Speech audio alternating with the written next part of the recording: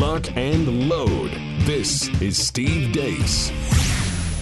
The Steve Deace Show. I am Steve Deace, back there. Now they're the ones risking their lives. Todd Erzin and Aaron McIntyre are back there in the studio. Gentlemen, be careful over there. So to give you guys an update, they found 3 more massive nests yesterday. Aaron, you said you got attacked this morning, correct? You even sent me a video. That sucker was fairly plump. That was not a tiny little yellow jacket that went after you today. I was just sitting at the computer minding my own business when looking up at the monitor I have right here. It just kind of arose over the monitor like some sort of military gunship and came right at my face. I moved away. It followed me. It was horrifying. Bigger, faster, stronger. Zapping that, right? I zapped it multiple times. I electrocuted it multiple times. It took me getting my pliers and squeezing it for it to finally die. Are you kidding me? You had to get pliers? Yeah. It was like a tick. That's how you kill ticks. This thing is supposed to be a yellow jacket. I electrocuted it. I mean, it was starting to smoke, but it was still going. Todd, you're sitting back there in the catbird seat, man. Have your head on a swivel, brother. That would be my advice for you today. Is this Ant-Man and the Wasp Part 3? What's going on here? What's going on here is I actually, in a twisted and typical Steve Deace contrarian way, I actually think this is a positive development in that they have finally figured out what the sources of all of this activity is. And, these things are getting very ornery on the way out.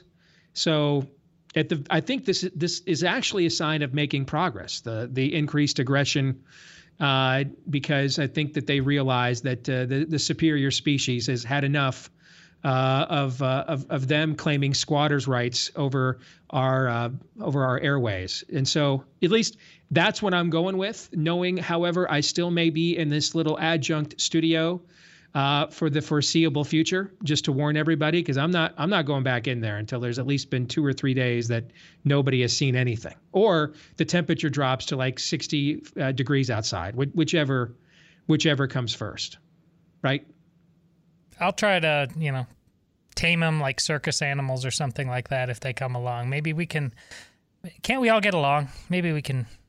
You don't even notice this. Maybe we always have to point it out to you. You're like not even paying attention. All right. So have your head on a swivel, man. I'm just warning you. Have your head on a swivel. All right. Coming up on the program today at the bottom of the hour, Dr. Marty Makary from Johns Hopkins University is going to join us. And he put out a thread and also a column for the Wall Street Journal asking about natural immunity. And I think this is one of the key arguments that we have to win here up against COVID stands. So we're going to ask him some questions about why the denial of natural immunity. That's coming up at the bottom of the hour. Next hour, you keep hearing this is primarily now a pandemic of the vaccinated. So over the last couple of days, in what I have left of what's called spare time, I have gone to the dashboards of all 50 U.S. states to try to figure out what kind of information is out there, because CDC does not provide this, shockingly, not at all. So we have to do this individually by state. I suppose you could do this on an even more granular level by county. I don't have the time for that. But I did go and give an exhaustive look at all 50 U.S. states to find out, first of all, who's even giving you information on the vaccinated versus the unvaccinated. And then the states that do break it down, what do their numbers actually say?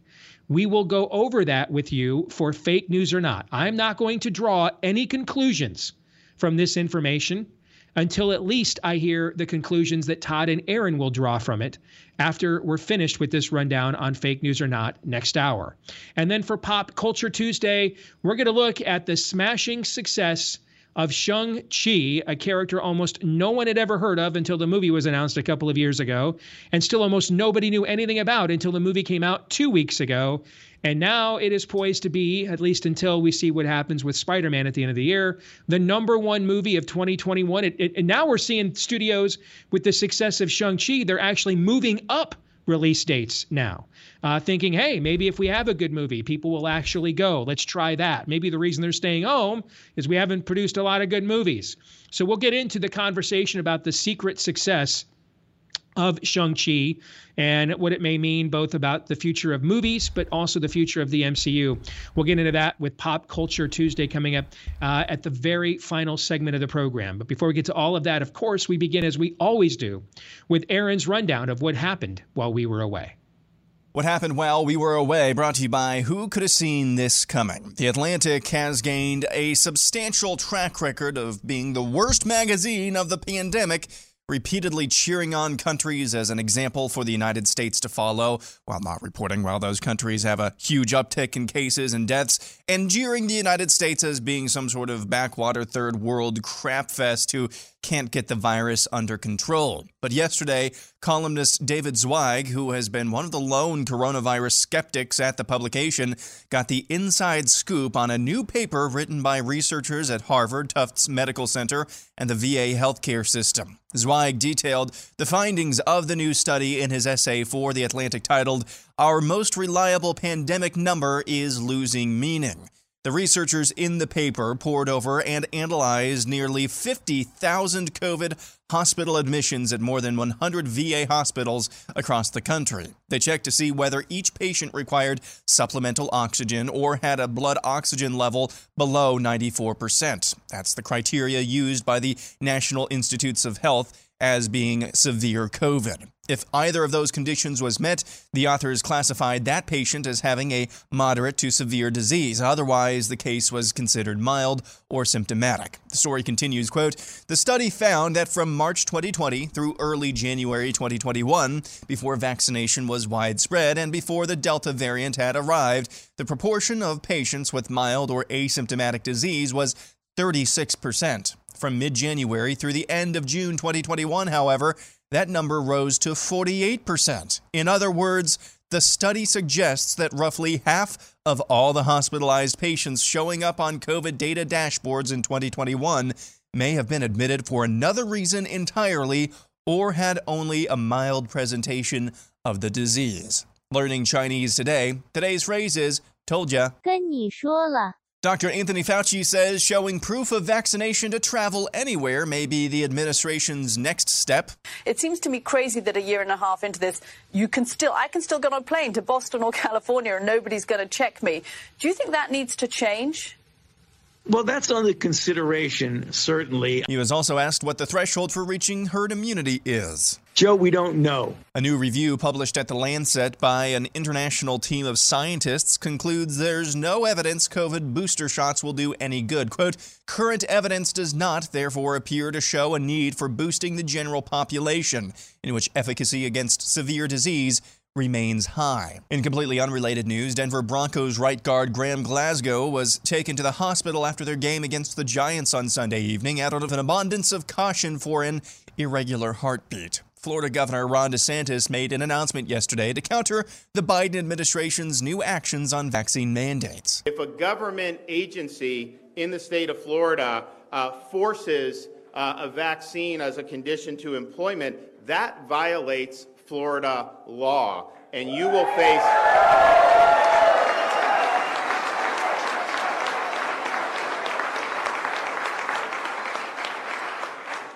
face a $5,000 fine for every single violation. Moving on, Secretary of State Anthony Blinken testified in front of Congress yesterday over the Afghanistan debacle. Thank you for very rightly putting the spotlight on concerns about the LGBTQI plus community in Afghanistan and the particular threat that they may find themselves under.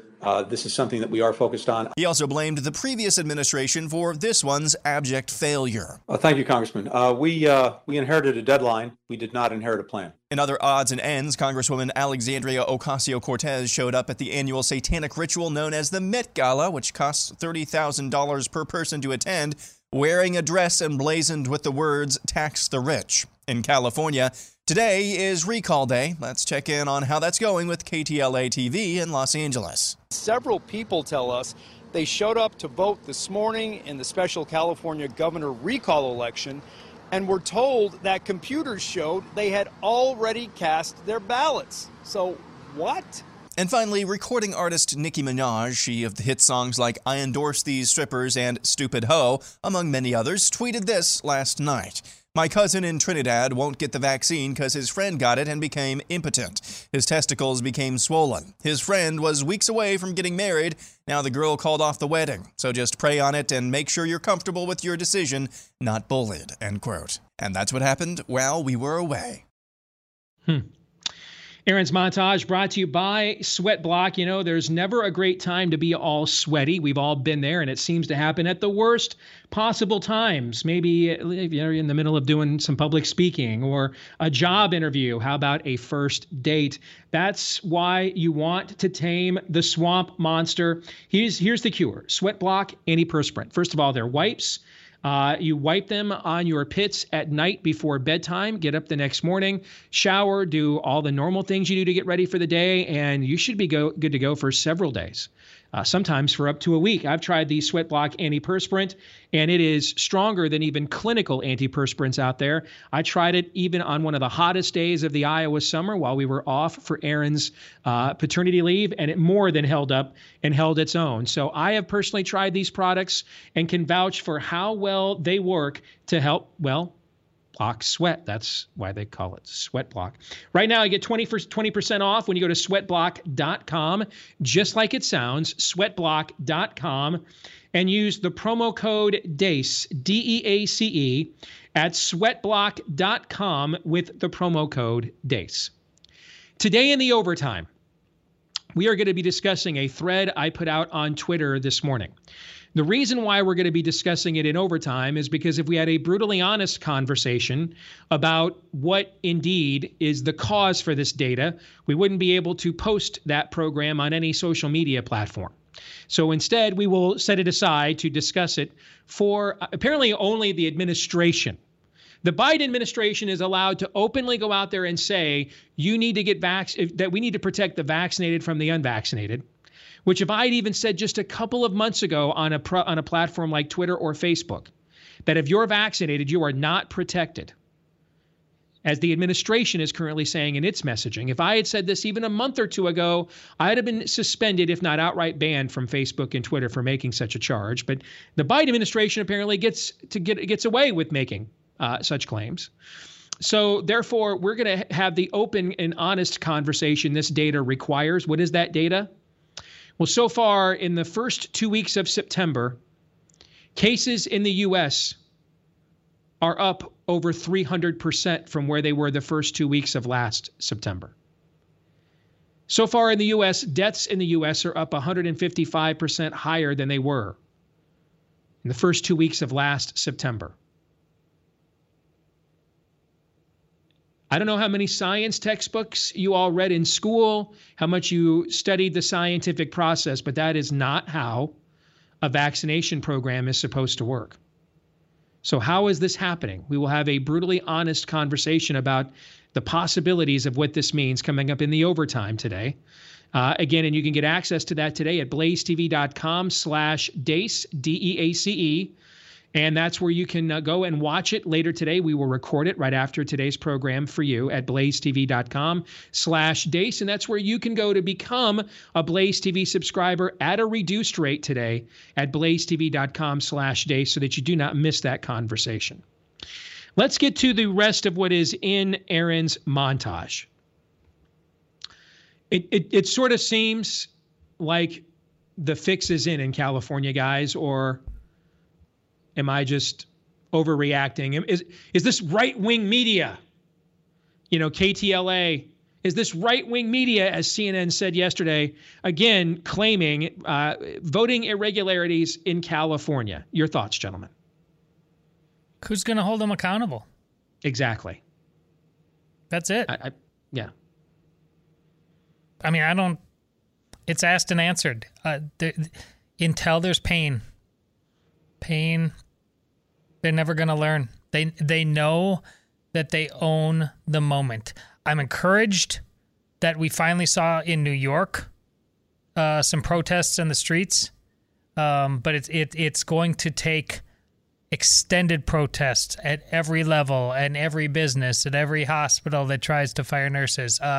Those protests are just the beginning, and until there is a level of pain that they don't believe you can or will inflict, it's not going to stop, and certainly not in California. I think the fact that the White House is allowing Joe Biden, and I think at one point Kamala was supposed to be out there as well, but the fact that they're allowing him to go out there and campaign today, that's a pretty clear indication that at least in Newsom's camp that they're pretty confident by hook or by crook they're going to pull this thing out. It's just, I mean, time is a flat circle, guys. I was about to say asked and answered as well. Time is a flat circle. Oh, I went to the polling place and it was show that I already voted. How many of our colleagues around the country, ex-Californians, have posted on social media that they got not one but two, maybe multiple ballots for this recall election? How many of those stories have we seen? So, of course, let's say the most innocent explanation is that the California elections are so mismanaged that these types of things happen. That's still not very encouraging, if you will. So I don't know if we'll ever know for sure whether it was a fix or whether it was just the Democrat machine out there flexing its actual get out the vote muscle. But when you show them, a la what Todd was just saying, when you show them that nobody's going to be held accountable if your elections suck, if you show them that nobody's going to be held accountable, who needs a get out the vote operation when you've got to get out the fraud operation? And yes, I said that out loud. That's the lesson that we're learning here. By the way, do we know who won the Iowa Democrat caucuses of 2020 yet? And fraud or not, this is just biblical at this point. This is we want Barabbas. Look at that place. That'll preach. It's an absolute toilet bowl, and they say, yeah, we're good. And Todd, you're making a profound point there. Let's just pretend for 1 minute. I don't want to park on this for too long, Steve. I'm sorry. Let's just pretend. Hey, I went there first. It's okay. Go ahead. Let's pretend for 1 minute that these elections are going to be 100% secure, 100% safe, and 100% just completely above board, the likes of which we have not seen in the 21st century. That might be worse. That's the point you're making, right? That would be worse. Yes. Because at this point, the Democrat machine and Democrats in California are like, oh, crap. Literally in the street. I just stepped on it. I don't want anybody saying that a Republican or anybody seeing that a Republican or anything other than a Democrat machine can do anything differently at this point. I know I just dodged 3 piles of human feces on my way into work in San Francisco this morning. I don't want to admit, though, that my favorite political party screwed all of this up. I think that's the result that we still might see there. Yep. You know, our buddy Konstantinos Roditis has been sending us the updates that he has on the data from the for the elder campaign, and I just respond with 2 words when he sends these to me: "Get out." Those are the only 2 words. I don't give him. And you guys know I love data, and I can go back and forth in the minutia. Nope. My only response is get out. Another good friend of mine told me this morning. His wife has a documented recovered case of COVID, and she's pregnant now and scheduled to deliver here in about a month.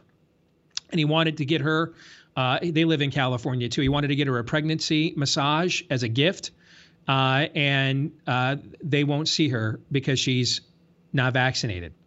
Even though the 2 groups that are showing the greatest danger signs for adverse side effects are side effects involving myocarditis among young men, which may or may not be the case going on with Broncos guard Graham Glasgow, former Michigan Wolverine, by the way, or in addition to that are women reproductive health, female reproductive health. So natural immunity doesn't matter. The fact that she's scheduled to deliver in a month doesn't matter. That they still won't see her without being fully vaccinated. I mean, to me, unless you are specifically called to mission, I don't know why anyone would voluntarily live in places like this. I mean, there's other places to work, other places to live. Unless you know, if you work in the film industry, like this buddy of mine does, he doesn't really have anywhere else to go. Okay, but unless it's something unique like that, or you are missionally called to serve this particular era of heathen, I don't know why you would voluntarily live in a place like that.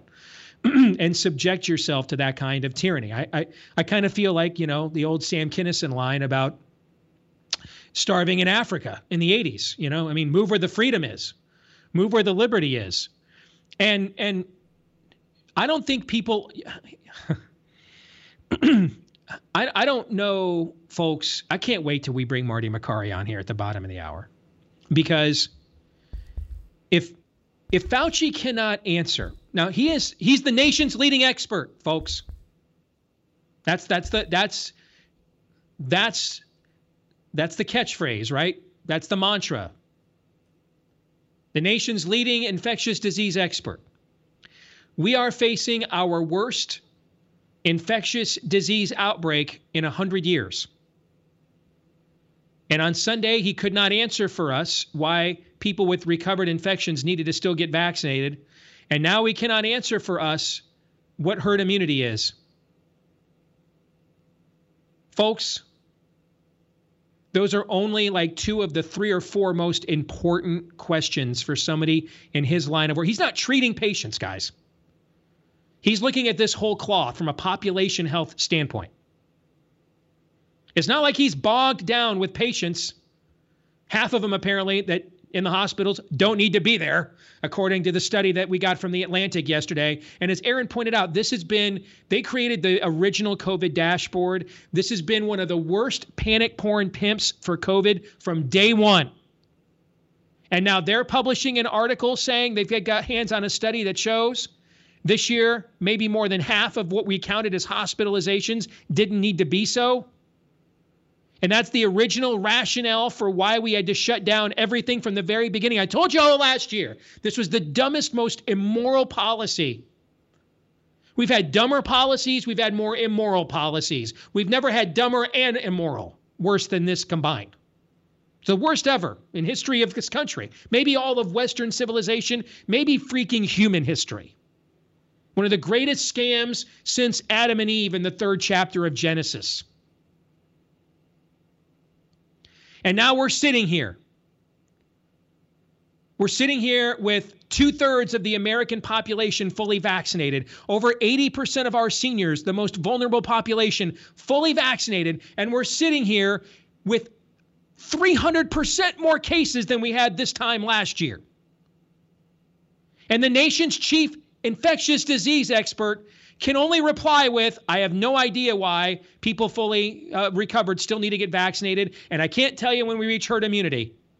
I can't tell you when it's over. I can't tell you when we win. I don't know.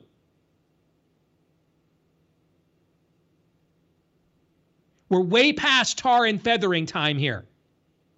We're way past, here's your George Costanza tap, Tony. Take your early retirement. You don't know. You don't know the answers to those things, but I want to dictate whether you can travel across state lines or not. I want to dictate whether you can attend a public event or not. Are you freaking kidding me with that? No, he's not.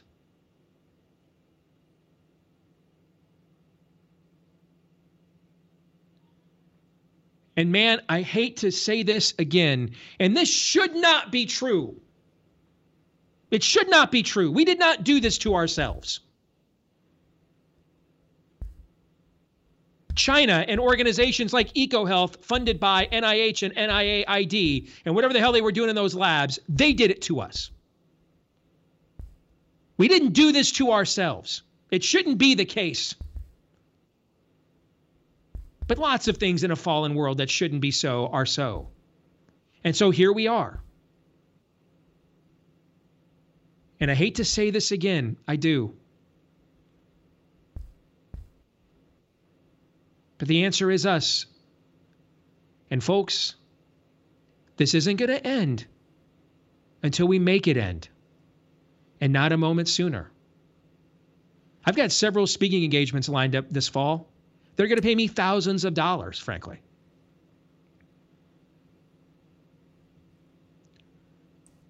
Put a vaccine mandate on air travel, I'll just cancel them all. I'll eat that cost. Because I'm pretty confident in the long run I can make back the several thousands of dollars I'll lose not doing those speaking engagements. I control my destiny where that's concerned. I don't control my destiny with what happens when I re-inject a spike protein into my body just a few months after a fully recovered COVID infection. I have no control over that. My own mom texted me this morning. Remember, she went out and got vaccinated right away, and I urged her to back in January. And she's like, hey, man, I'm in my 60s. I have no immune system. I'm not getting one of these boosters. No freaking way. No way. I'm not signing up for just rebooster me over and over and over again with technology we don't know the long-term ramifications for. And now you've got former FDA officials and current World Health Organization officials writing papers together in The Lancet, which is a spirit of the age publication, frankly. And even they are sounding the alarm that the juice isn't worth the squeeze here, all right? Whatever benefit you think you're going to get from this is not worth the added anticipated risks of this fast of a rebooster program. Israel just took a look at the failure of Pfizer full vaccination in its country and just decided, well, now we're just gonna jab even harder. We're just gonna do it even more. No, you're not doing that to me. Not until you start telling me the truth about basic fundamentals of science. Where is natural immunity? What is the herd immunity threshold? You were able to study this virus so closely that you came up with these vaccines in, pardon the pun, warp speed. But you cannot answer those most fundamental questions of virology, biology, and immunology? No. Can't trust it, as the great prophet Flavor Flav said. Something's not right here. This isn't how this is supposed to work. Something's not right. Gentlemen, your thoughts. Well, as Aaron said in Chinese, I told you. That was our lament in March of 2020. Something's not right. Like we already had enough knowledge out of what happened in Italy. Fine if not China, but Italy. About the age demographics of this. We did not have to panic, but we wanted to. We've been on that track for a year and a half, and amongst the people that pull the most levers, it hasn't worn off. They can't get enough of it, and they're rubbing it in our faces, like at the Met Gala. In the pictures of Nancy Pelosi, 1 second in front of camera masked, the next second hobnobbing without. I can't help but just think about Loki. You were made to be ruled. How is a place called America tolerating this without knocking some teeth out? You know, my supposition about the California recall election, assuming that this is just the most above-board election that we've ever seen, and your lament, Todd, are kind of one and the same here. One, there is just the spirit of the age, COVID stan. But then there's a lot of people who are on the fence, too, maybe. A lot of people out there who just don't want to admit that Voldemort is back, don't want to admit that they've been had. Yep. I hope there are people out there like that anyway, because at least maybe you can still change that a little bit. But at this point in this charade, you either get awoken to what's really happening here. I went back and I looked at this thread that I had put together in March of last year. Already, I mean, it was so fast. So fast, the tyranny was just coming down the pike. So fast. We all saw... well, those of us who had eyes to see and ears to hear, we all saw where this was going. And it has gone there. And it can't stop, and it won't stop. Again, how does this happen here? It's when people just let it go. Whether it's out of laziness or whether it's out of a fear of looking like you've been had. That's how it gets here. Dr. Marty Makary from Johns Hopkins will join us here in a moment.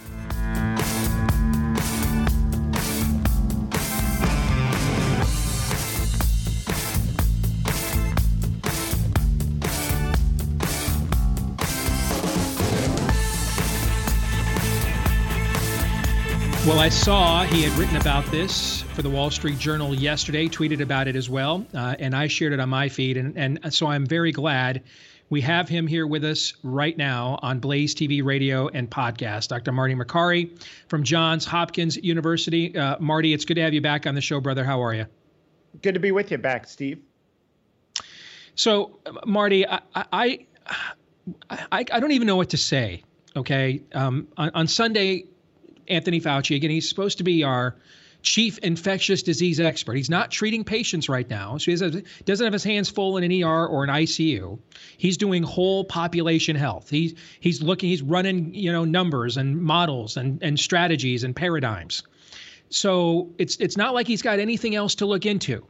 He was asked on CNN over the weekend, why do people who have a fully recovered case of COVID, why do they still need to get vaccinated? His answer, I don't know. He was asked yesterday on MSNBC, what's the herd immunity threshold? Or maybe that was actually today. He was asked on MSNBC, what is the herd immunity? When do we hit it? His answer, I don't know.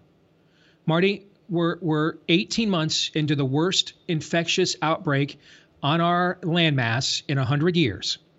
And the guy that wants to decide who gets to cross state lines, who gets to go on an airplane, whether you get to go to an event, whether your kid gets to go to school, can't answer two of the most fundamental questions about science, immunology, biology, virology for us. He cannot answer those questions, but wants to dictate our lives. Marty, talk me off a water tower at this point, Marty.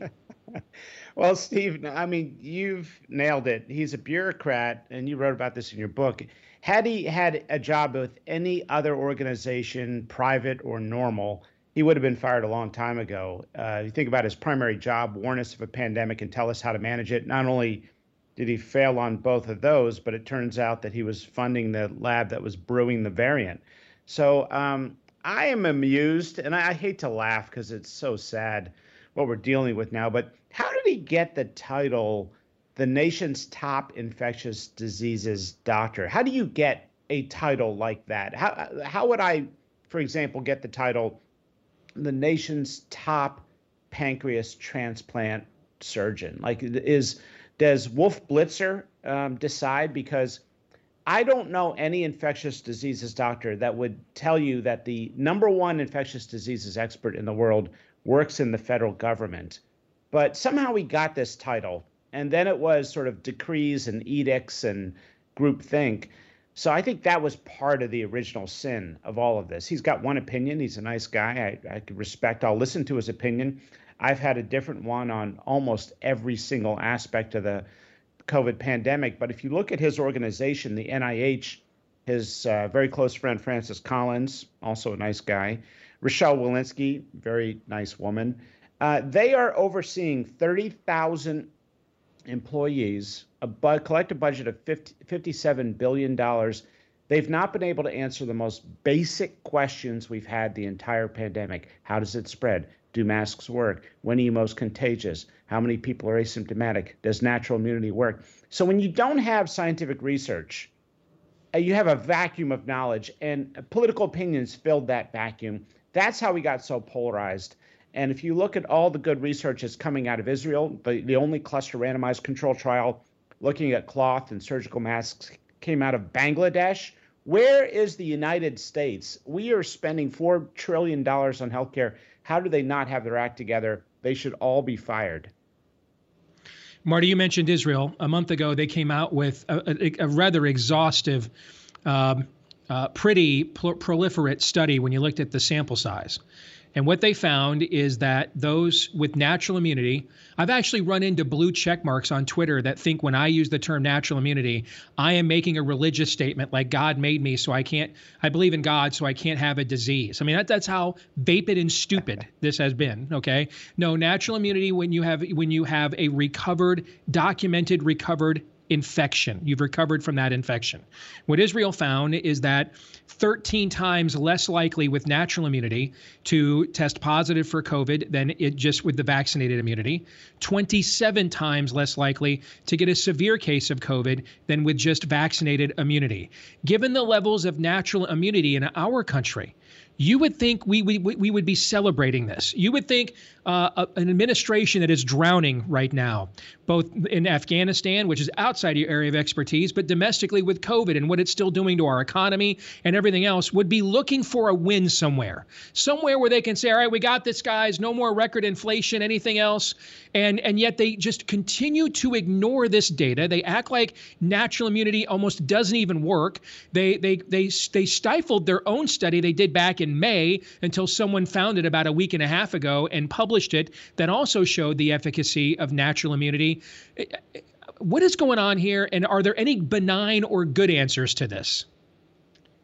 Well, I think people who have natural immunity from prior infection should feel very good about that immunity. And those who have been vaccinated and get a mild breakthrough infection, you can feel good about your immunity after that mild breakthrough infection because you've added natural immunity to vaccinated immunity. I think public health officials have been afraid to talk about natural immunity and the data and cherry-picked data to try to make it sound, they had the opposite idea. They were saying vaccinated immunity is superior. They had it backwards for a long time. And by the way, Steve, and this is serious, tens of thousands of Americans died because of their incorrect hypothesis. Now, in science, it's okay to have a hypothesis and be wrong, but you really want to make good hypotheses. And they made the incorrect hypothesis and held on to it as tens of thousands of Americans died. Now, you might say, how does ignoring natural immunity mean tens of thousands of Americans died? I'll go through this tomorrow in the Washington Post in a piece. When we were supply constrained in mid-December through even up to April of this year, we were doling out millions of vaccines as thousands of Americans were dying a day waiting for a vaccine. Vulnerable Americans were waiting.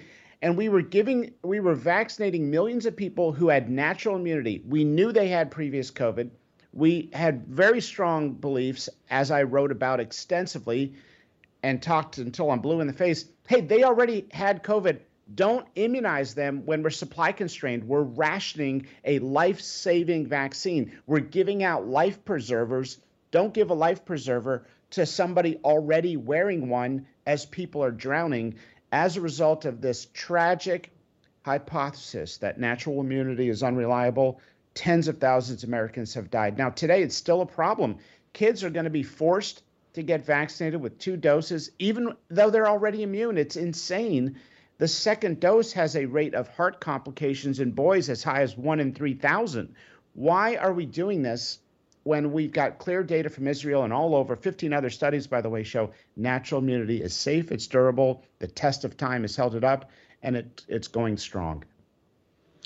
Our CDC, I'm glad you brought this up. Our CDC, just about a week and a half ago, came out with some updated seroprevalence data that's found about 80% of Americans, either naturally or through vaccination, had some form of COVID immunity. To the best of my knowledge, now, you're the expert. I'm just a guy that researches a lot. To the best of my knowledge, Marty, that is the first publicized seroprevalence data our CDC has produced since July 4th weekend of 2020. And that was from samples that they took at the end of April, the beginning of May. I was sitting here in this studio screaming in January. Why aren't we doing updated seroprevalence data to get a true idea of the level of recovered infection out there before we roll out these vaccines so that we can prioritize vulnerable people as opposed to hammer, meat, nail? Why weren't we doing that? So I wondered if I was just an idiot. I'm just a community college guy. Maybe I'm a moron. Now I hear the guy from one of the elite medical universities basically posing and positing the same questions here I was asking to our audience during the wintertime. Why didn't we do that, Marty?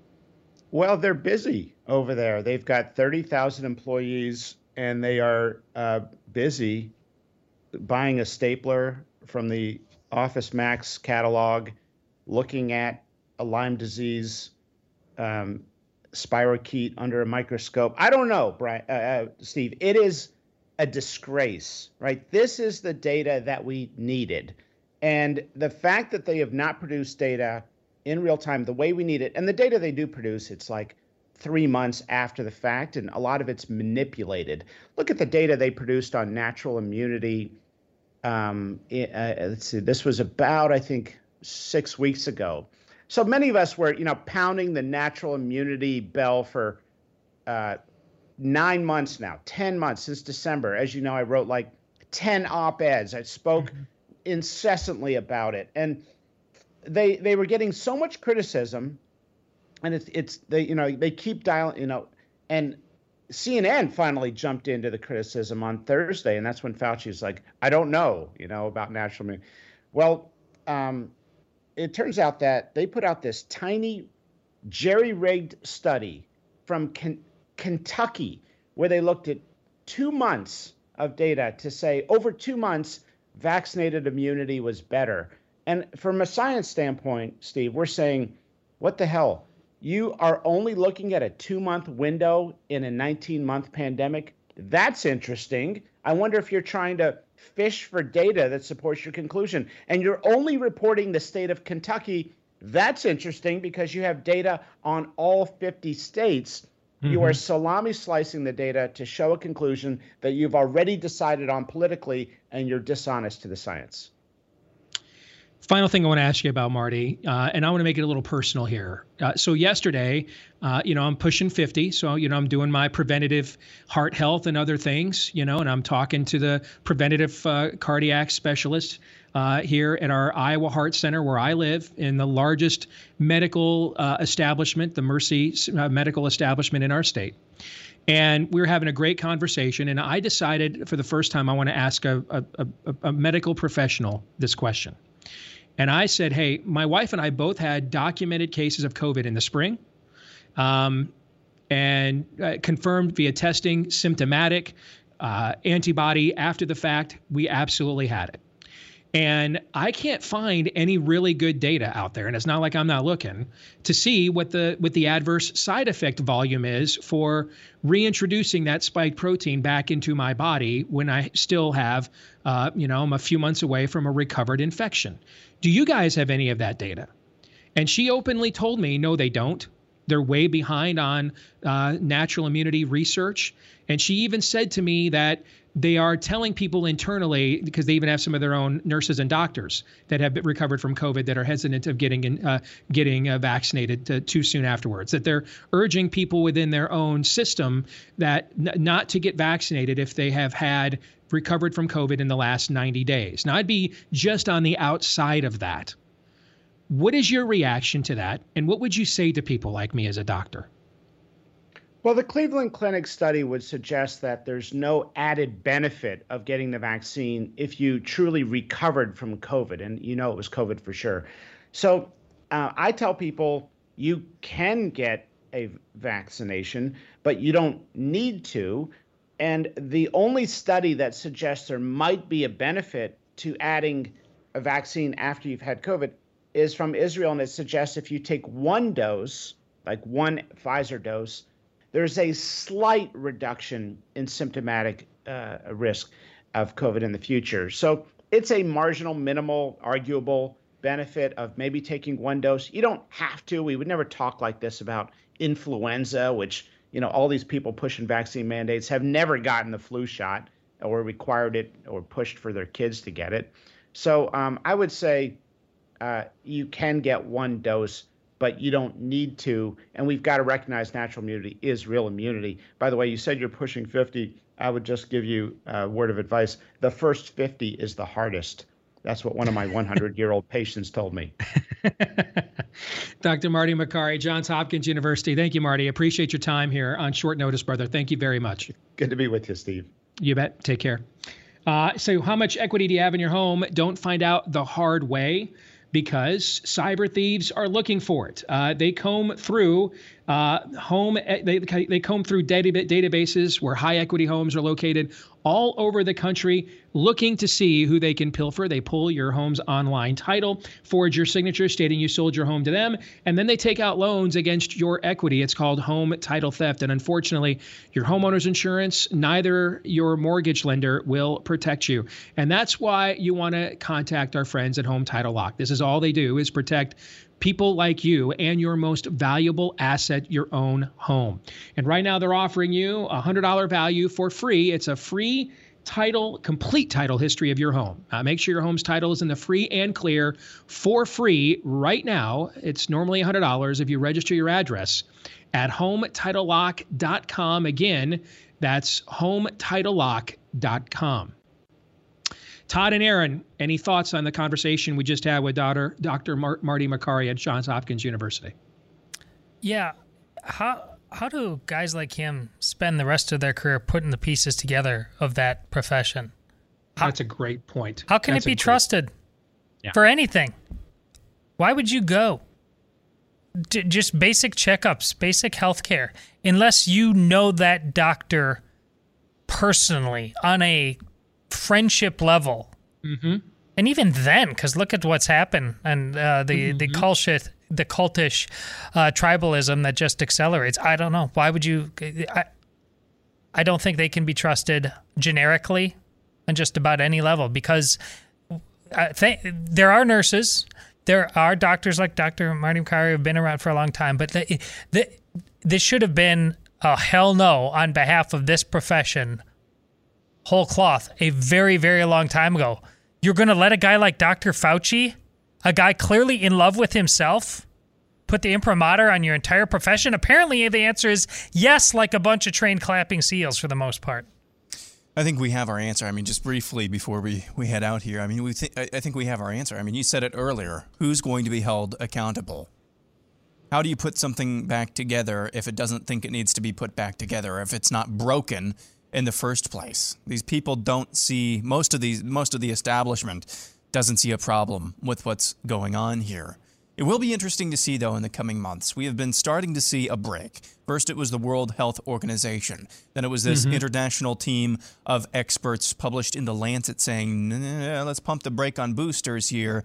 And yet the United States and this administration seems to be the only place in the world thinking about adding a third dose to people. So maybe there's a break there. Maybe there's finally a breaking point between academia and the politics of this. But as long as the political apparatus is the one who funds a lot of the academics, by and large, I remain dubious. Fake news or not, vaxxed versus unvaxxed. Next.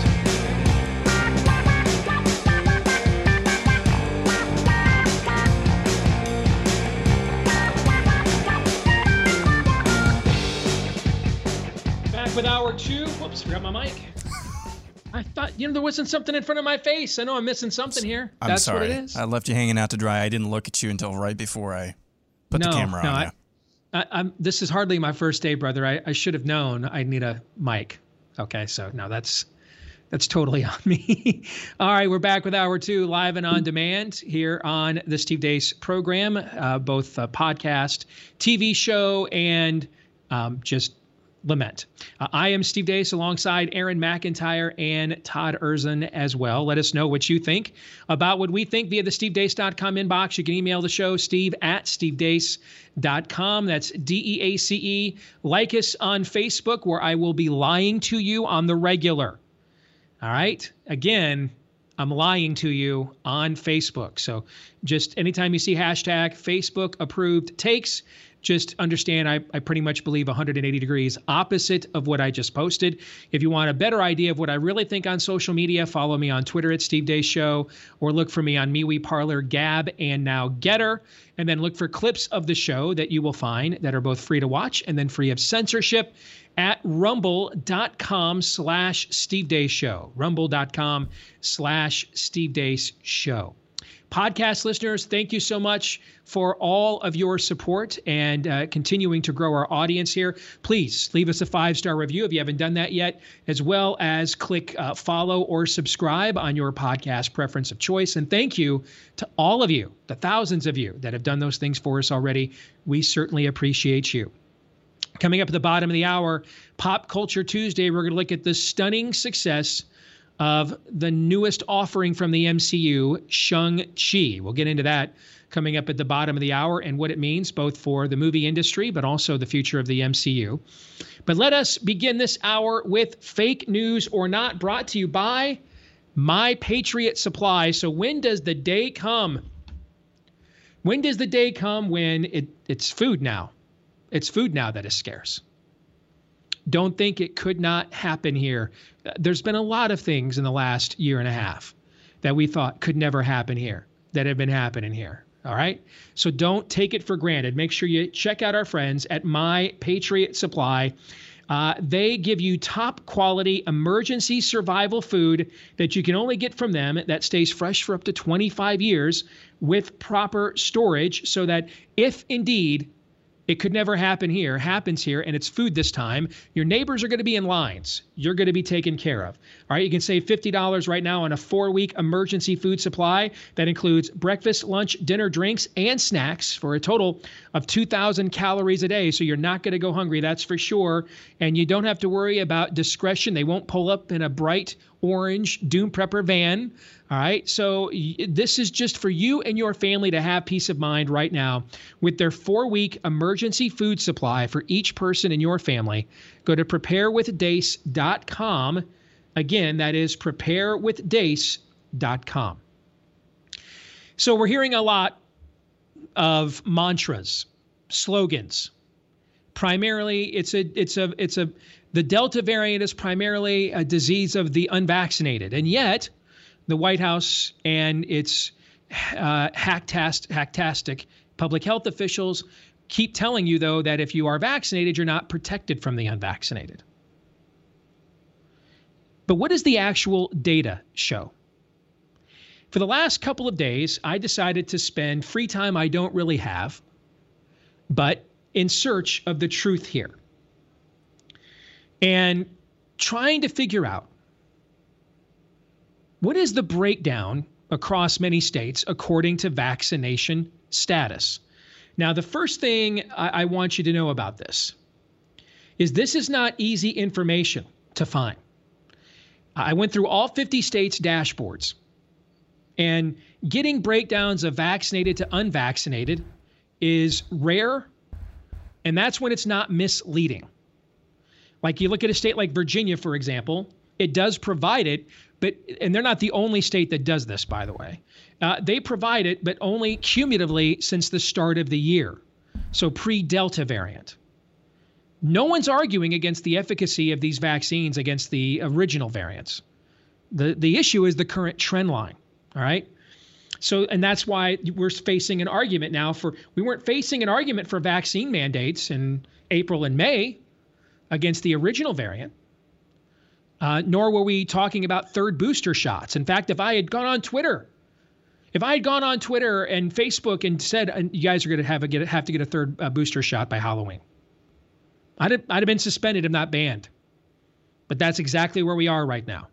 So the cumulative data doesn't tell us anything. That's the cherry picking of data, very similar to what Dr. Marty Makary from Johns Hopkins was just giving us several examples of at the end of last hour.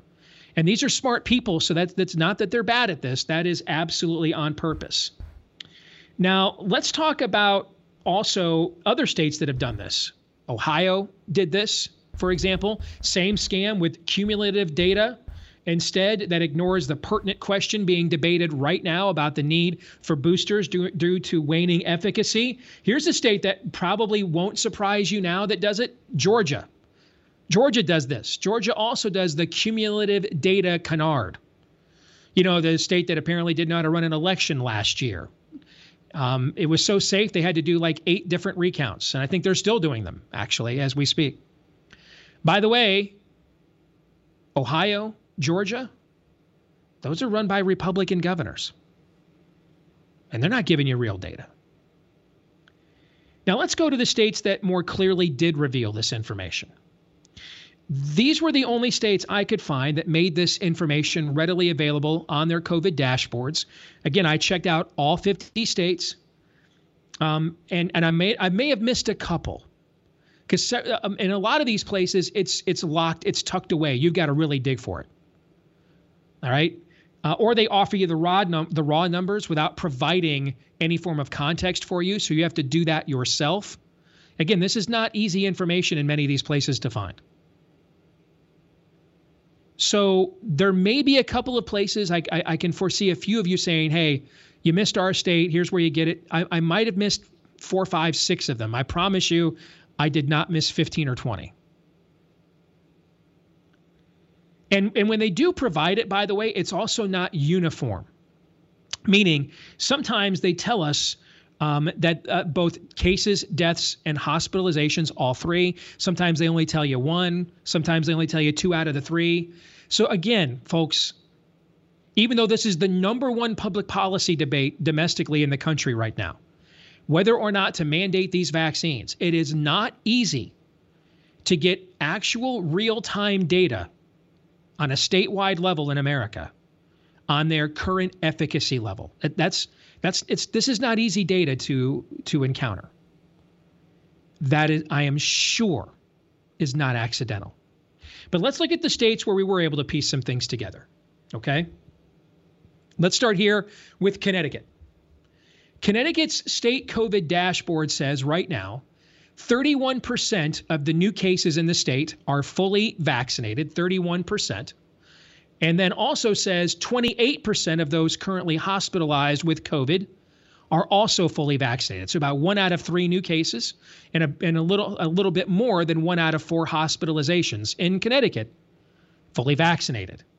Next, Maryland.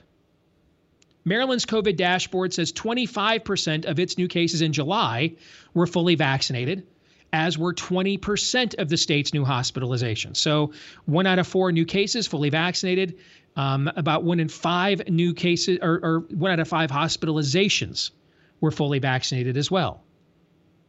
In Louisiana, Louisiana says on its COVID dashboard, fully vaccinated accounts for 11% of its current cases, 16% of its current deaths, and 11% of its current hospitalizations. Now, why the numbers so different between, say, a Louisiana and a Connecticut? We may have an answer to that question here when we get to the end, so just table that question for now. Let me show you some more state data first. Mississippi's COVID dashboard looks a lot like Louisiana's, even though they're part of the current Sunbelt wave. 12% of their current hospitalizations fully vaccinated. 13% of their deaths are fully vaccinated. 2%, just 2% of the new cases in Mississippi are fully vaccinated. In Massachusetts, their COVID dashboard says 29% of their current COVID hospitalizations are fully vaccinated. So more than 1 in 4, slightly less than 1 in 3. In Maine, you look at Maine's most recent numbers. Maine admits, now Maine I found fascinating. Maine admits on its COVID dashboard that its vaccine breakthrough data, and I quote, likely reflects an undercount because not all cases are investigated to determine vaccine status. Maine admits this. Maine also says that 11% of its hospitalizations and 13% of its deaths since vaccinations began were unvaccinated. So that's its cumulative number and percentage. But we don't have an idea what the current trend line is because of Delta. If I had to guess, given the trend line we see everywhere else, is that the bulk of those hospitalizations and deaths of the fully vaccinated have occurred here very recently. South Carolina reports on its COVID dashboard that from July 16th to August 15th, 28% of its hospitalizations were fully vaccinated, as were 22% of its deaths. North Dakota. On North Dakota's COVID dashboard, it says that 20% of its hospitalizations in August were fully vaccinated. Are you seeing a trend here? West Virginia, the least vaccinated state in the country, says on its COVID dashboard, 15.5% of the deaths so far in September have been fully vaccinated. And then finally, we have Oregon. Oregon is the only state I found that did this. It does a breakthrough PDF report that it updates regularly. It's not much of an update. Doesn't really give you great data. But I was able to find this out. 19% of Oregon's current cases are fully vaccinated. So about 1 in 5. Now to the question I posed earlier. How do we explain that Louisiana and Mississippi are currently immersed in the ongoing Sunbelt wave that is diminishing, but the time period that we're looking at would encapsulate during that peak season? So how are their breakthrough case numbers so much lower than places like Connecticut and Maine and Massachusetts that are out of season? Well, look at this data. Here are the fully vaccinated rates of the states that we just talked about that did specify their breakthrough data. Now, this is according to Becker Hospital Review, and I've numbered them according to their overall rank in the U.S. Connecticut is the second most vaccinated state, 67.11%. Massachusetts, the third, 66.79%. Maine, the fourth, 66.76%. Maryland, the seventh, 62.63%. Oregon, the 12th, 59.16%, meaning that the higher level of vaccination penetration actually led to a higher amount of breakthrough cases. There's a clear correlation here because look at the states that had less. South Carolina, 41st, 44.93. Louisiana, 43rd, 43.3. North Dakota, 46th, 42.72. Mississippi, 47th, 40.78. And I mentioned West Virginia, the worst, at 39.94%. Now, that is the data. That's the best data I could find. Maybe someone can do better than me. I invite you to do it because we want the best data we can provide, whether it's from us or somebody else. But as far as I know, I'm the only person that's gone to all 50 COVID dashboards, but then also published what they did and didn't find. I'm sure other people have done it, but I'm the only one that's published that I know of what I did and did not find during that interim. And did it in a way that it applies to the current challenge we face with the current wave we are facing, not some cumulative number. Like we know cumulatively, there have been, from Bloomberg, there's been well over 100,000 breakthrough cases in the U.S. That number is about 2 months old now, though, and it's really irrelevant because a lot of that still would have occurred during the original variant that we vaccinated for. So as far as I know, and believe me, I wouldn't have done this work if somebody else had done it. It's not like I need to add more things to my plate right now. If someone else had done this, I would have just quoted you their information. So as far as I know, this is the only place in America where we have looked at this in all 50 states and then reported it according to the current challenges of the current trend line we're facing.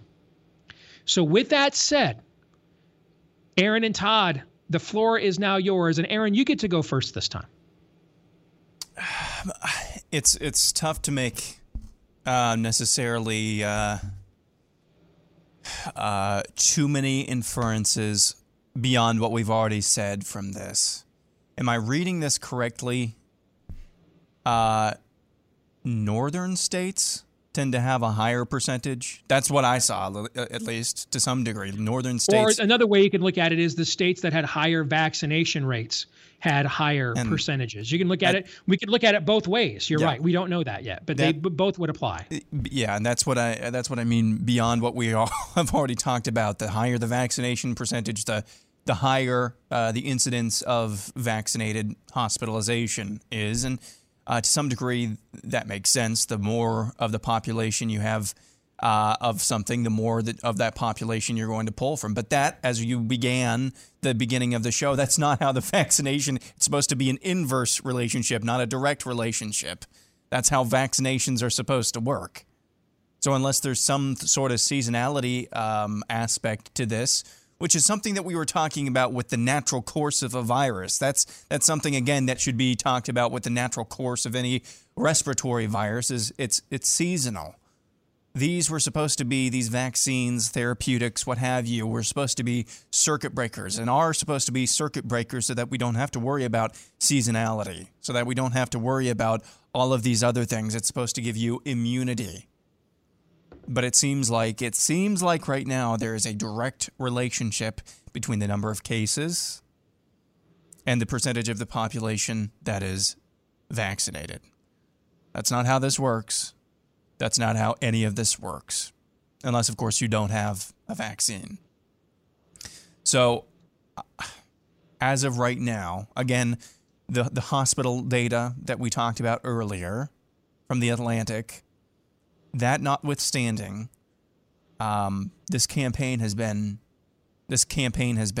in terms of actually stopping spread and halting that, or at least having it subside, it's been a complete and utter failure. In fact, what's even worse than, it's made it worse. That's what it's suggesting anyway.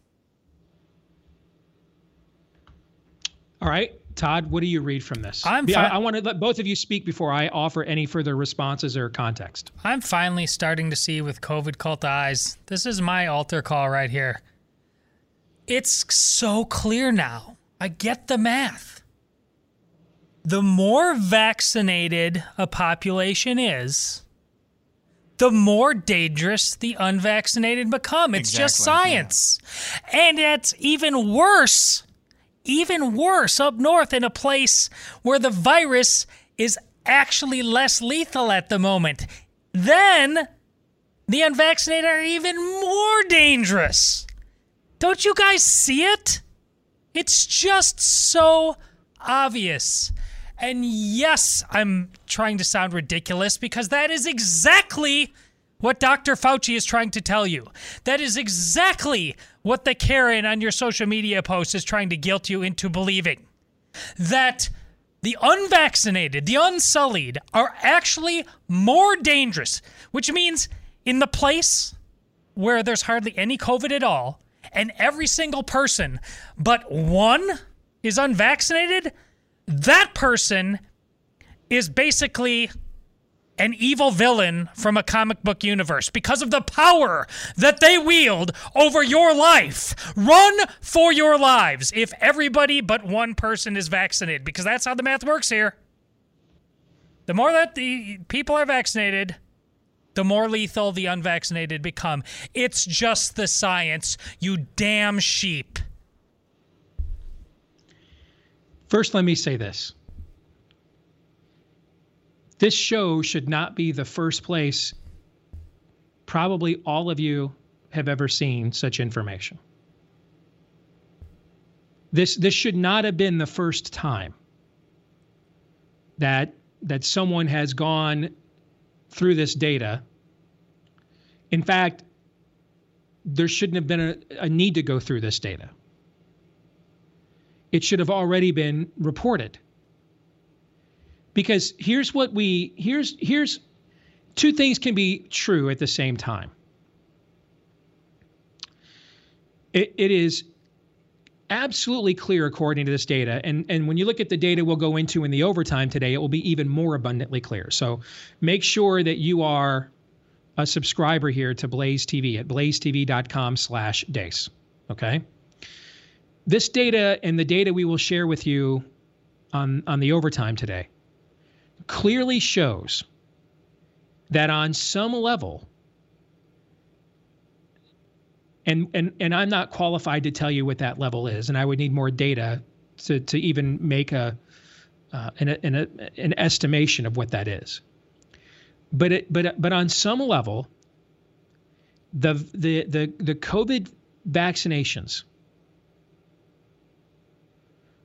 are largely ineffective to irrelevant against the transmission and spread of COVID, or you have what everyone dreads, which is what's called a leaky vaccine, as we've talked about before.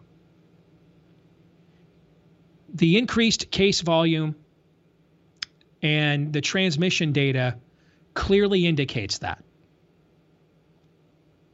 It's one of those two things. It could even be both of them. In this case, both could be somewhat true, and I don't know enough to know. It might even be that one leads to the other. I don't know. But one of these is true, and they could both actually be simultaneously true.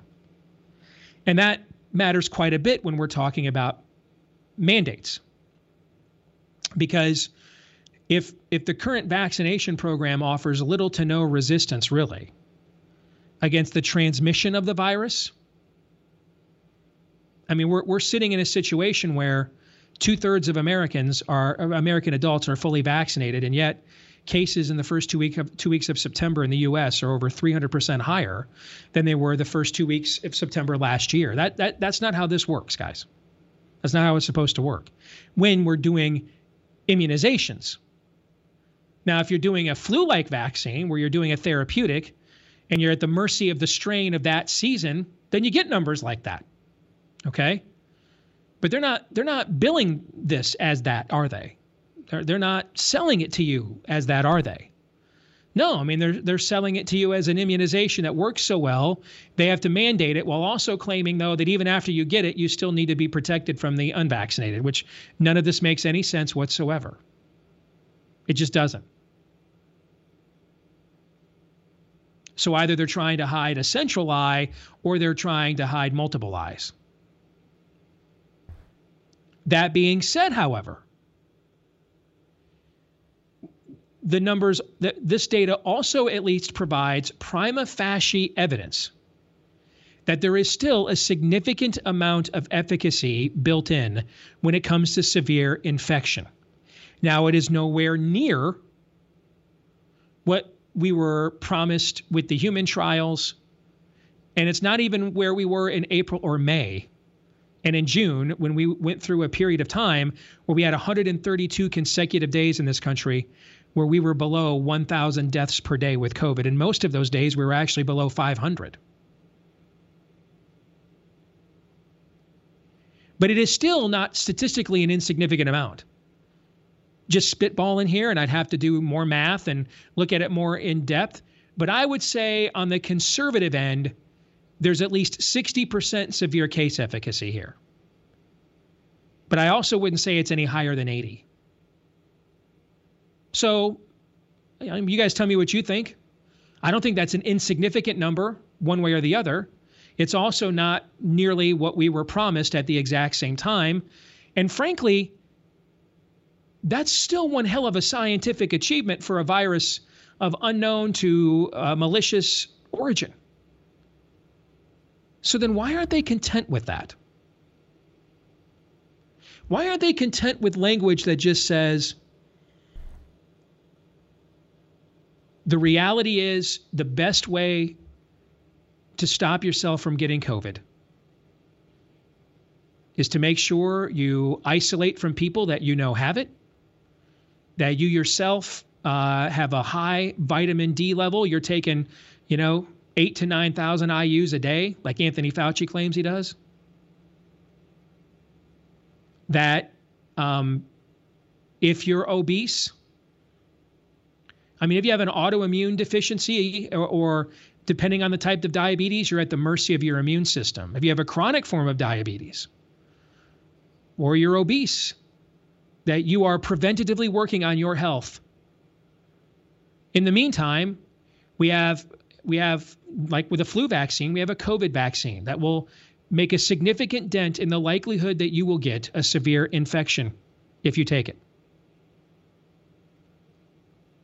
All those things are, guys, is looking at the data, is everything I just said true? Reasonably true? Yep. Sure. Then why wasn't that pitch good enough?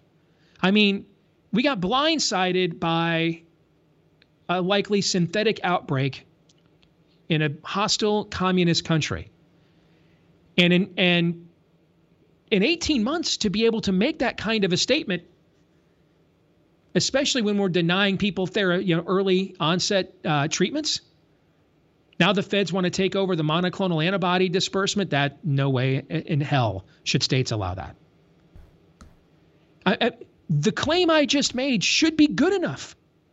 Who would not have celebrated that April, May, June, July of last year? Why isn't it good enough?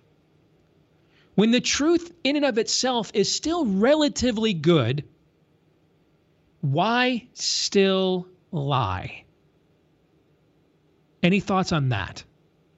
Because it's not a God killer. The lie is the thing. As Steve, you wrote about just last week, if memory serves. The lie is the whole point. It's upending reality itself. That little cozy little win you're talking about doesn't do that. Getting on with our lives doesn't do that. The devil wants it all. And he's close. And he's marching. And that cozy little truth you talked about, that's not new religion right there. That's it. The God killer is the point. To upend everything. To undo the only nation ever founded on a creed that said our rights come from God, and thus they should be defended. We're in the end game now, man. We're in the end game now. And I knew before we ever heard of a COVID, once you believed that the bathroom wars needed to be fought, you were ready to believe in anything. And here we are. Again, like with the Met Gala thing, just in your face. Just kneel before Zod in your face. You guys smell the revolution coming, though? No, not the one that should be happening. But there's a revolution coming, all right.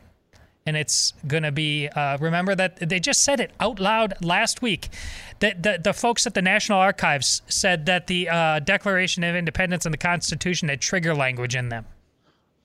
It's over, folks. It's all over. This thing is on fumes. We're living in a place called America right now, but it is dead man walking. The reason they're not content with that type of messaging is the same reason they weren't content with the fact that we knew very early on that this disease did not primarily afflict children or impact the younger generations, which should be a godsend, as Todd has pointed out on numerous occasions. It's the same reason why they couldn't be content with protecting and shielding the most vulnerable. Instead, we had to go infect nursing homes with them. It was the same reason we weren't content with the fact that we had a cheap drug on stockpile that could maybe have some good impact on this in early treatment. It's the same reason for all of this. The God killer is absolutely apropos, Todd. We are the ones that we've been waiting for to save us from this. Not any of that natural stuff, not any of the stuff that we've understood. We had to do it our own way. That's the moral of this story. Very well said, both of you. More in a moment.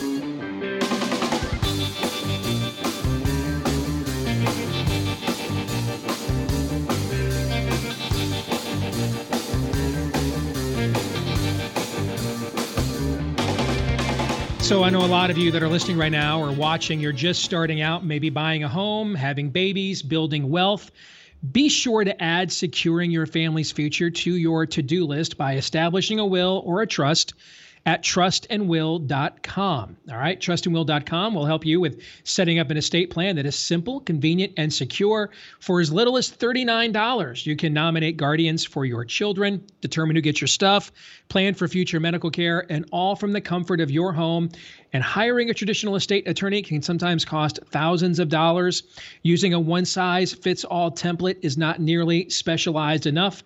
That's why you want to go with Trust and Will. Their documents are designed by estate planning experts and customized for the state you live in. And they offer live customer support for all 7 days a week. And trustandwill.com's team is available to answer any questions you have while setting up your estate. Trust and Will, it's your most trusted name in online estate planning, the category leader on Trustpilot, and they've helped hundreds of thousands of people protect their families' assets and legacy. So gain peace of mind right now at trustandwill.com. Again, that's trustandwill.com and go to /Steve to get 10% off plus free shipping of your customized legal documents right now at trustandwill.com /Steve to get 10% off plus free shipping today at trustandwill.com /Steve. All right, let's get to Pop Culture Tuesday when we look at the intersection between pop culture and conservatism. So I can't believe I forgot to ask you guys this before the show. Have either one of you seen Shang-Chi yet? Have either one of you seen it? No. No. Okay. And I know Aaron's got an excuse. He's got a baby. I guess Todd's got an excuse too. He's got a grown baby taking college visits. All right. So I'm looking right now at the top grossing films so far this year.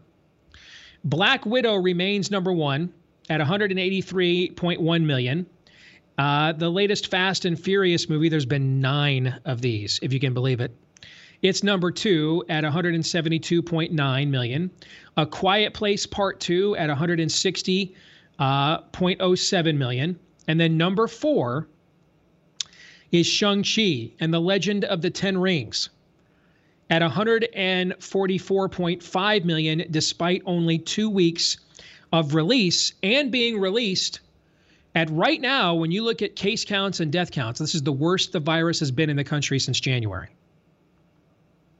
Since mid to late January, things are the worst they have been since then. Really, it's not even close. It's the worst it's been since then.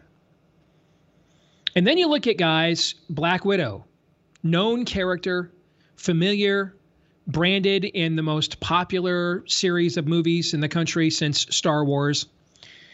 Fast and Furious is, again, this is the 9th iteration of this franchise. A Quiet Place Part 2, so it's a sequel of an existing successful ongoing franchise. And then you've got this outlier here with a character almost nobody knew anything about and a storyline that very few people were familiar with. Just on the surface, does this maybe show, before we get into the movie itself, on the surface, does this maybe show that people might be yearning for original content out there? I think they're yearning for anything that makes them feel nostalgic. And by that, I don't mean like Americana. I mean like just 3 years ago when Endgame came out and there was still some semblance of heroes and villains and light and dark. And so transcendence is what you're saying. Yeah, I think that's what it is to me. And even when it's a character you haven't heard of, there's a track record. I mean, I'd imagine I'm like most of America who love those movies. Steve, there's a lot of people like you, but I think you're still probably in the minority. I didn't know anything about Guardians of the Galaxy.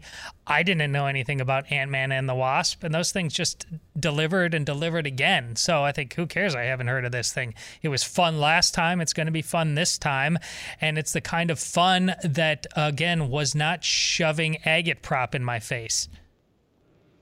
Aaron, what do you think? Yeah, I think it's...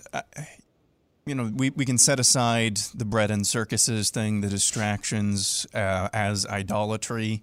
I think it is. I think if we're looking at this as baby steps in the midst of everything else that we've been talking about, seeing people en masse go out and set a Labor Day weekend box office record, saying, I want to go see this more than I'm afraid of this virus, or just not really caring anymore. I think that's a positive first step. That can't be the last step, though. I think that is a good thing. And then to what Todd said about learning or yearning, I should say, for something transcendent, that's also true as well. And I was trying to think back of in the first phase of the MCU, which characters I had never heard of, and I realized basically most of them, and now they're like second nature. So I'm excited whenever I can actually see this. Maybe, I don't know if it's out on Disney Plus yet for a premiere membership, or maybe this weekend I'll try to get out to see it. But overall, I think it's a pretty positive first step. It just can't be the last step for this country. Sure. I agree with you on that, Aaron. And Todd, I think you're onto something there with the appeal to transcendence. Now, I was aware, who the Guardians of the Galaxy were. I'd seen the comics, knew the characters to some degree, but I also thought they were fairly obscure, and a movie would have to be great for it to work, and the movie was great, and so it worked. As a comic book nerd growing up, I didn't know anything about Shang-Chi. In fact, I never even heard the word Shang-Chi until it was announced as a film by Marvel about 2 or 3 years ago. And I don't think I've ever talked about this before, but when I was a little kid, man, I definitely went through my Kung Fu phase. I loved the TV show. I watched Chuck Norris, Bruce Lee movies. I was all into that kind of stuff for a good period of time in my younger elementary school days. I mean, and I was in a comic book, so I would have been like the target demo. I never heard of a Shang-Chi until Kevin Feige announced that this was going to be one of the first movies of Phase 4 of the Marvel Universe. So, if I don't know who the character is, I would imagine there's a lot of dads with kids my age around the country that also had no idea who in the world this was. And they even brought back a villain they've already used, technically. They used the Mandarin, which is, one of the all-time great villains in Marvel lore. They used him in Iron Man 3 as basically as an agitprop decoy, which the movie was greatly popular, infuriated people like me. And enough fanboys were infuriated that Marvel had to do like a one-shot movie about a year later, where they made it clear that the real Mandarin is actually still out there in the Marvel universe. Okay. And he's a total badass. So that's the Mandarin that you get in this film. He even references how he was impersonated in Iron Man 3. And they have a rather, I don't want to spoil it for those of you that haven't seen it, they have a rather unique way of how he handled that situation with Trevor Slattery, and it is dealt with and addressed in the film. And I'll leave it to those of you who haven't seen it yet to see that for yourselves. Okay. It's not quite the Mandarin that, we saw Iron Man fight for so many years in the comics, but it is certainly a much more worthwhile iteration than what we were given in Iron Man 3. There's a lot of Eastern mysticism in the film, but there is also a lot of appeals to transcendence when it comes to honor, commitment, good and evil, family, things of that nature. So, Todd, you're right that it does appeal to sort of a wider yearning within the human soul and heart for redemptive themes and elements. It certainly appeals to that. I don't think it's the masterpiece film that some of the reviewers claimed. I would put it about on par with a Black Panther, which is a film I really liked, and I really liked this one. I mean, I don't think it's not Marvel's greatest origin story. It's a hell of a lot better story than Black Widow, but it's not as good as the Captain America, the first Avenger. It's not as good as the first Iron Man, for example. I don't even think it's as good as the first Ant-Man, actually. But it certainly is a worthwhile film, has some fantastic action scenes and fighting scenes. I actually think the first act of the film is the best act of the film, and is better than the final act, and the first act is phenomenal. But overall, it is worth your time. And the after credit scene, absolutely, I don't want to spoil that either, but it absolutely moves the narrative of Phase 4 much further along than any of the post-Avengers Endgame films have so far, which would be Black Widow, Spider-Man Far From Home. Was there another one I'm forgetting? And it certainly moves it into the kinds of territories that were discussed, I think, that not necessarily dealing with time travel, but it moves it into a further acknowledgement of a new threat out there, similar to what you saw with the Loki television show. You guys have any thoughts or questions about that? Well, the next movie is going to be the Eternals, right? Yes. So is there any door opened for where they come in, either specifically or theoretically? See, I don't think we know, because the Eternals was supposed to be out like a year ago.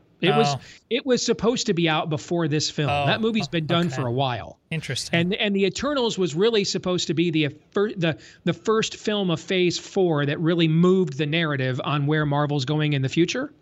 But it got put off because of COVID, and so they ran with Shang-Chi instead first. Just like, Loki and those shows and WandaVision were actually supposed to come out after Eternals came out. You see what I'm saying? Yep. So we're not really, I don't know that we really know how things are progressing on the overall meta front, Todd. Oh, interesting. Are there any mid or post-credit scenes? Both the post-credit scenes are worth your while. Okay. The second one, I can just tell you that one if you don't want to stay for another 5 minutes of credits, if you're that impatient, although I think it's worth your time. But that one I can just tell you. The first post-credit scene, which comes mid-credits after the major cast credits and stuff are listed, you absolutely want to see that with your own eyes, because that tells you more about the 10 rings. These are different than the rings in the comics. In the comics, the Mandarin, I've always told you guys that almost everything in Marvel is a derivative of DC. The Mandarin is actually a villainous derivative of Green Lantern. All right. And so a villainous character comes upon not one ring, like Green Lantern does with the fallen Lantern Abin Sur, and he gets his Green Lantern singular ring. In this case, the character that becomes known as the Mandarin, Wenwu, comes upon 10 rings that that encased in them are like, I think it's like the souls or something of 10 different alien warriors that like signify different attributes of a warrior. And he chooses to use them for evil instead of Green Lantern using his ring for good. And in this case, because we just went through, the Infinity Stones that were worn like rings on an Infinity Gauntlet, they turned them into bracelets. They also mimic, sort of a martial arts bracelets, strength bracelets that they use in some forms of martial arts. So they kind of combine those two things. So they're not really rings, they're more bracelets. And they kind of reference the origin of them from the comics, but they don't really go into it specifically. But the after credit scene that you definitely want to see, the first one, definitely hints at something else. And I don't want to spoil that for you. I think you should see that on your own. And how about the actor? He seems fine in the commercials. Is this a guy that can become a sort of household name based on his charisma? You were going to, you know what? And is it, what's it? I forgot his name. Is it Simon Liu or something like that is his name? There's a great story about this guy where for money, he was appearing in like Getty Image stock photos.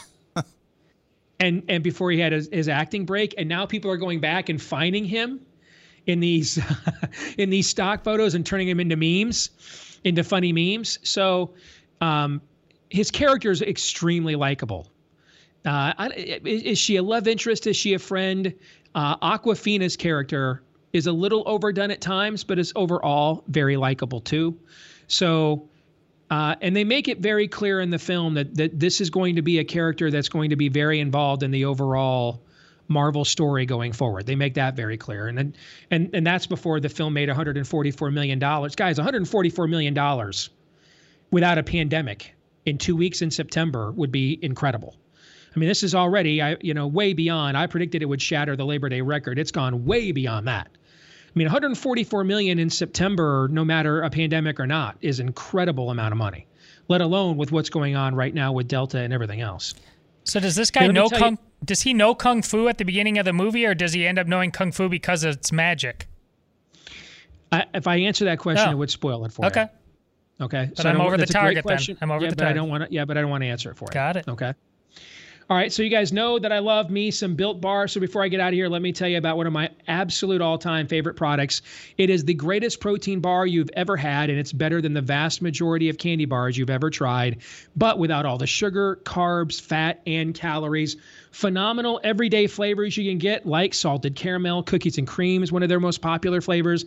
I love peanut butter brownie, mint brownie, and then there's the specialty flavors. After the show today, I've got a chocolate chip cookie dough with my name on it sitting right here on my desk waiting for me. All right, so if you want to try Built Bar, and we're getting into the fall.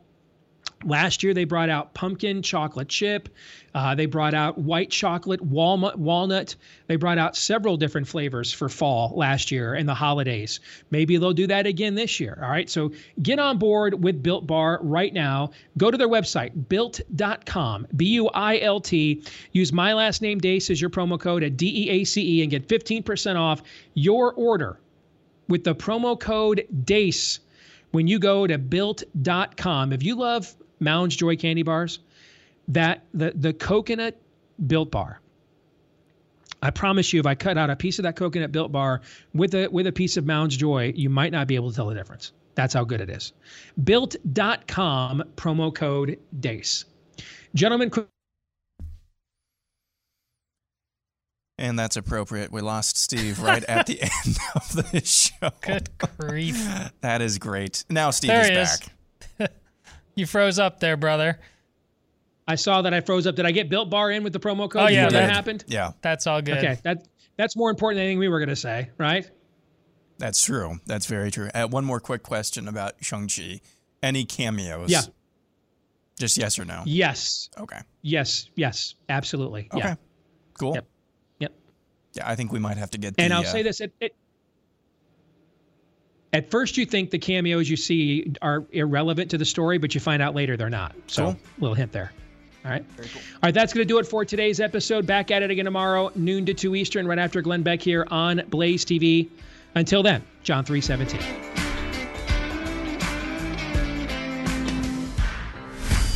This is Steve Deace on the Blaze Radio Network.